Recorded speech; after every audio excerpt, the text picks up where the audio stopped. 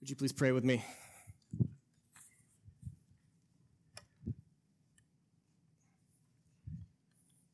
Father, we come before you this evening carrying a lot of need.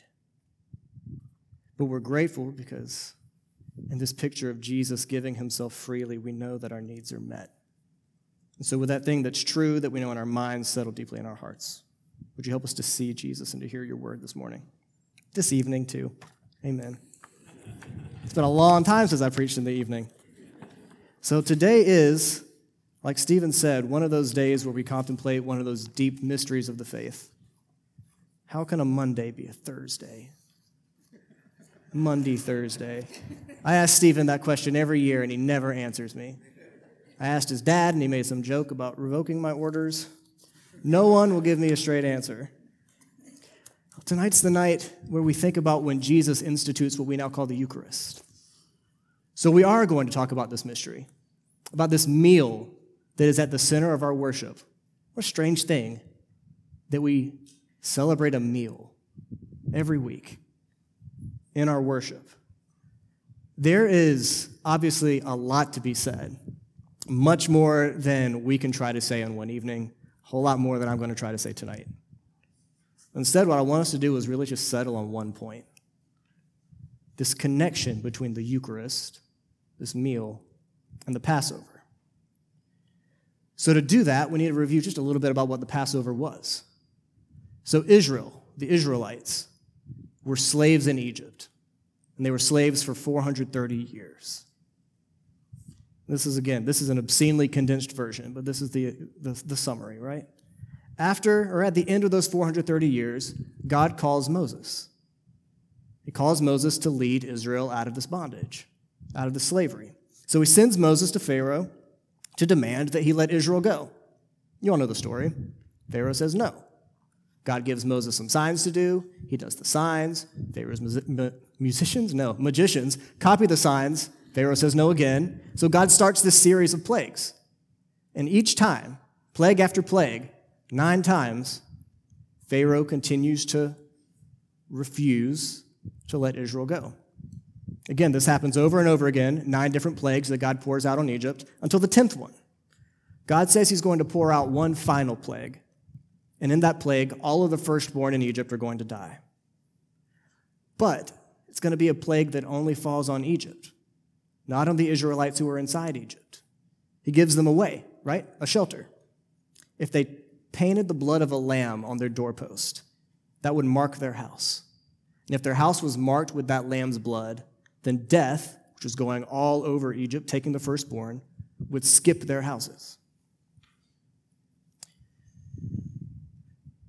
This was going to be the way that God drove Pharaoh to finally let Israel go.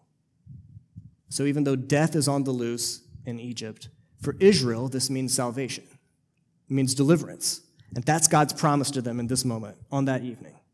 And so, with this being their last night together in Egypt, God actually gives them very explicit instructions for how they're going to spend that last night. It's a meal. So that same lamb that was killed so that blood could mark the doorpost, so that they could have shelter, that lamb is going to be at the center of their meal. They're going to eat that lamb together. They're going to eat that lamb with bitter herbs, because they're going to remember the bitterness of their bondage and their slavery. They're going to burn all that they can't eat because they're not going to carry anything with them. They're going to make unleavened bread that wouldn't need the time that it takes for yeast to do its thing, right? The kind of bread that you would make when you're in a real hurry. And you're going to eat it quickly. You're going to eat it dressed for the road with your belt on and your sandals on and your staff in your hand. The point being, your deliverance is at hand. You're going to eat this ready to go because salvation is imminent. And then after they left, God told them that they were going to continue to keep this meal every year. It was a reminder for Israel that God had delivered them from bondage. It was a reminder to Israel that because of that, they belonged to him. But as time goes on, especially in times of trial, or when Israel has failed to actually keep their covenant with their God, and because of that, they've been handed over to their enemies, they're oppressed by their neighbors, maybe even in exile, this meal, if they were to keep it like they were told, would be a reminder to them that this same God who had delivered them from Egypt would also deliver them from whatever it was that they were mired in that moment. In a lot of ways, that's kind of the position that the Jews in Jesus' time would have found themselves in. They are under Roman rule, right? So they are occupied by a foreign power. As they took this meal together, they would have been remembering, reliving, but actually participating in their ancestors' deliverance from Egypt, taking this meal together. But in all of that, they would have also been, in hope, resting on the same promises that God had made to Israel then, taking this meal together with the hope that God would deliver them yet again.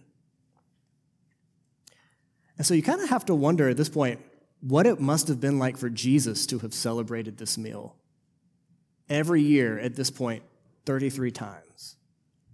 Hearing this story of the blood of the Lamb that ransomed Israel's firstborn, knowing that that story would be reversed because he, God's Son, would be sacrificed for the redemption of God's people.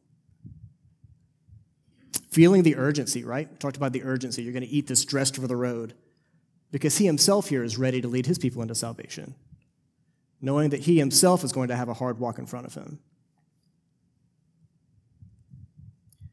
Like, you wonder what it would have been like for Jesus to hear this story, to read this story, to celebrate this meal, and to know that the whole time that he was actually the fulfillment of that meal and the fulfillment of the whole story that goes around it. Knowing that the sacrificial lamb actually pointed to him, pointed to his own sacrifice. Knowing that when he led Israel out of Egypt as a cloud or as a pillar of fire, that he was actually pointing forward to himself in this moment, leading his people out of slavery and bondage to sin and death. That's the thing that we have to remember here. The Passover pointed through itself and ahead of itself to something that was greater. And Jesus at this table with these people, with this meal, is actually pronouncing that he is the fulfillment of all of those things. This meal with his disciples shows that the Passover has actually been fulfilled because now the ultimate deliverer has come. The one who will bring final salvation has come. Everything that the Passover and the whole Exodus story pointed towards is being fulfilled in front of them in Jesus.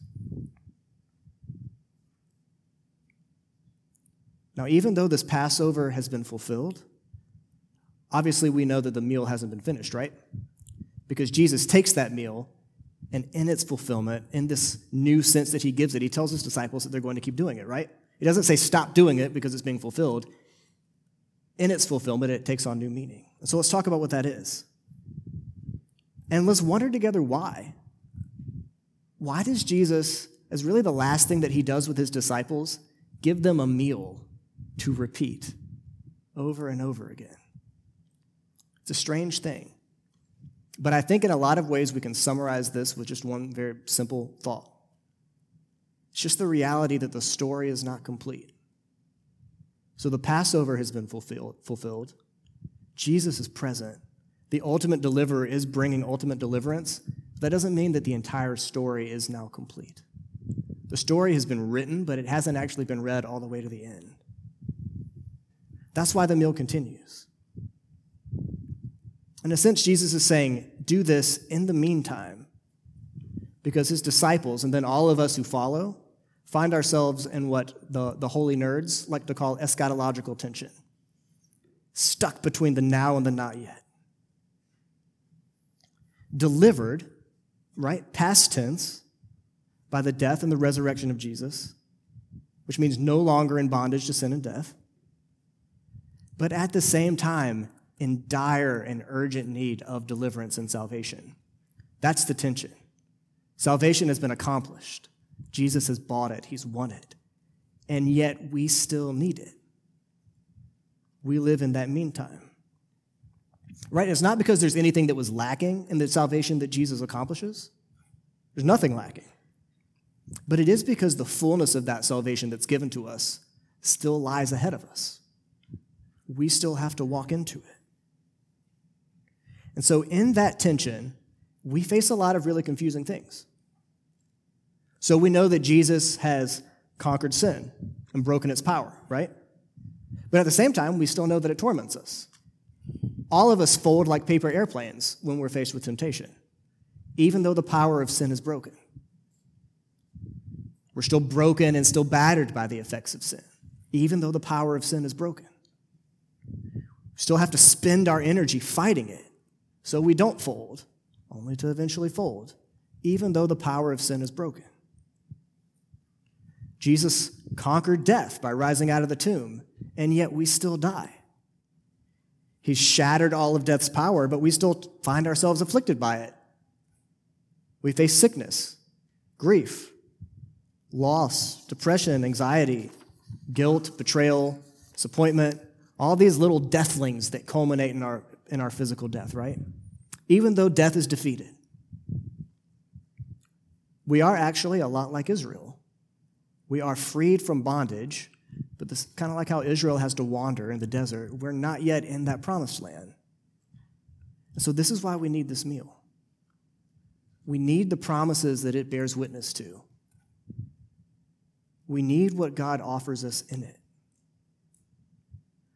Now, I can't exhaust all of what he promises and all of what he gives us in just these few minutes. So don't assume that if there's anything that I don't mention, it's because it's not there. But I'm just going to give us 4. Here are 4 things that this bears witness to. 4 things that God actually gives us here. The first one is that even though we still experience what feels like bondage and slavery to sin and death, just like the blood on the doorpost, Jesus' blood marks us as safe. So the very fact that we take this meal together with this people who have been marked by Jesus' blood, it bears witness to the fact that God's protection over us cannot be compromised. It means that you are safe. As long as you're joined together by the Spirit into this body of Christ, nothing can touch you. Same thing that was true for the Israelites in that dark night when death was running loose. You were safe. You might not feel safe, right? And that's why we need it. You might not feel like you deserve to be safe. And all these things that we mentioned, like death or sickness or despair or grief, they're all actually telling you that you're not safe. They're telling you that you're weak, that you're vulnerable, that everything that you've tried to get for yourself could be lost in an instant. But this meal testifies to us that we belong to Christ. He's covered us. This is a security that sin and death cannot touch. So that's the first one. You're safe. The second one, we've already mentioned this. At this table, you can know that salvation has already been accomplished for you. And I'm saying that in the past tense. You have been delivered.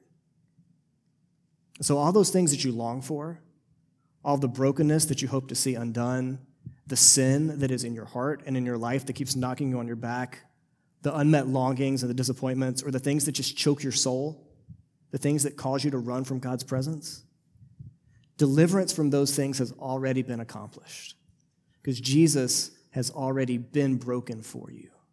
You may not feel it, you may struggle to experience, but it's done. And in the broken bread and in the wine that's poured in your cup, that's what's testified to you. Now join that one, that deliverance has already been accomplished, with this one, that the fullness of your deliverance is in front of you, and it is near. That salvation is at hand. I think in a lot of ways, the sort of posture that we're meant to take during this meal is the same one that the Israelites were called to. You eat this meal dressed for the road, with your staff in your hand, in a hurry, fully dressed, fully packed for the road. What do I mean by that? I mean with the expectation that God is leading you into freedom and liberation, and he's doing it soon. I think for many of us right now, that's what this meal needs to remind us of. That deliverance is at hand. So that even if the fullness is in front of you, that there will even be glimpses of it that God will give you, foretastes of it now. Expect that from him, because that's what he promises you.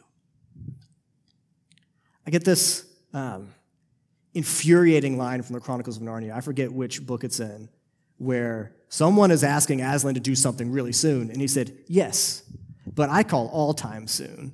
Well, it's infuriating that God doesn't do these things on the kind of timetable that we would like. But here's what this testifies to us. Sin might feel like a weight that is crushing you, but neither the bondage to that sin nor the guilt that comes with it is permanent. Because even now, Jesus is walking before you to lead you through and out of it. That's what it means for salvation to be at hand. Right? This sort of grief that seems interminable doesn't have the final word, because Jesus is walking before you to lead you out of it. Whatever, the sickness that makes you feel anxious, betrayal that feels like it sucked the life out of everything, the disappointment that makes every other meal taste like ash in your mouth. This meal bears witness to the fact that those things are not forever. And in the middle of them, here is Jesus, who is himself dressed for the road, ready to walk with you out of bondage and into new life. That's what it means for us to eat this meal the way that Israel was called to eat it. If you tie all of those things together, that you are safe, salvation is accomplished, but also the fullness of it is at hand, you can tie those three things together because of this fourth one, the one that we'll end with. At this table, you can know that Jesus is present with you, because at this table, Jesus gives himself to you, because this is his body that's broken. This is his blood that's poured out for you. This is his body that's gathered together around his body. And that's why we do this Sunday after Sunday and week after week. It's because we need his spiritual food to strengthen us in our doubts and weaknesses and fears in this meantime. It's because we need his reminders that this deliverance is already assured, that we are safe. It's because we need this testimony that his salvation is at hand, not cast off far, some sort of abstract, distant future that we'll never arrive at, that his salvation is at hand. But above all, I know it's Thursday of this week, and so we're pretending that we don't know how the story ends, because he's not dead. And because he has ascended, but he is not distant. He's here with that same earnest desire that he had when he was with his disciples to share his table with us and to give himself to us. So this meal bears witness to us that he is present with us. And if that is true, then it is better to walk through every bit of the grief and darkness and shadow and sickness and shame and everything else that the world would throw at us. It's better to walk through those things with Jesus than to be anywhere else and without him. It's better to be in the boat with Jesus in the middle of the storm than to be anywhere else. That's what this table tells us. You know your deliverance is at hand because your deliverer is here. Your deliverance might not look like what you expect, may not meet your timeline, but he is here. And again, it's better to be with him in the storm than to be anywhere else. Now, there really is so much more that we could say about this meal that we can't go into today, about how when we take it together, we participate in heavenly worship. Big mysteries, right? About how God uses it to form us into the body of Christ. Another big mystery. But the thing that was heaviest for me as I walked through it this week, as glorious as those things are, was just the gritty but tangible promises that we need in the middle of everyday life. The reminder that in our deep need, he meets us. That where those meets are, he fulfills everything that we lack. That today is a day to say in our own utter need for salvation and deliverance, in our weakness and our helplessness before sin and death, to simply say that salvation has been handed to us. Not a salvation that we can earn for ourselves, one that we can't take, one that we can't make, one that we can't fake, one that we can only put our hands together and receive as a gift. Because we can only put our hands together and receive what he gives. At this meal, we get to actually put our hands together and receive him as he gives us himself. That's the hope that this meal bears witness to. That's the promise that we're given. In the name of the Father, Son, and Holy Spirit, amen.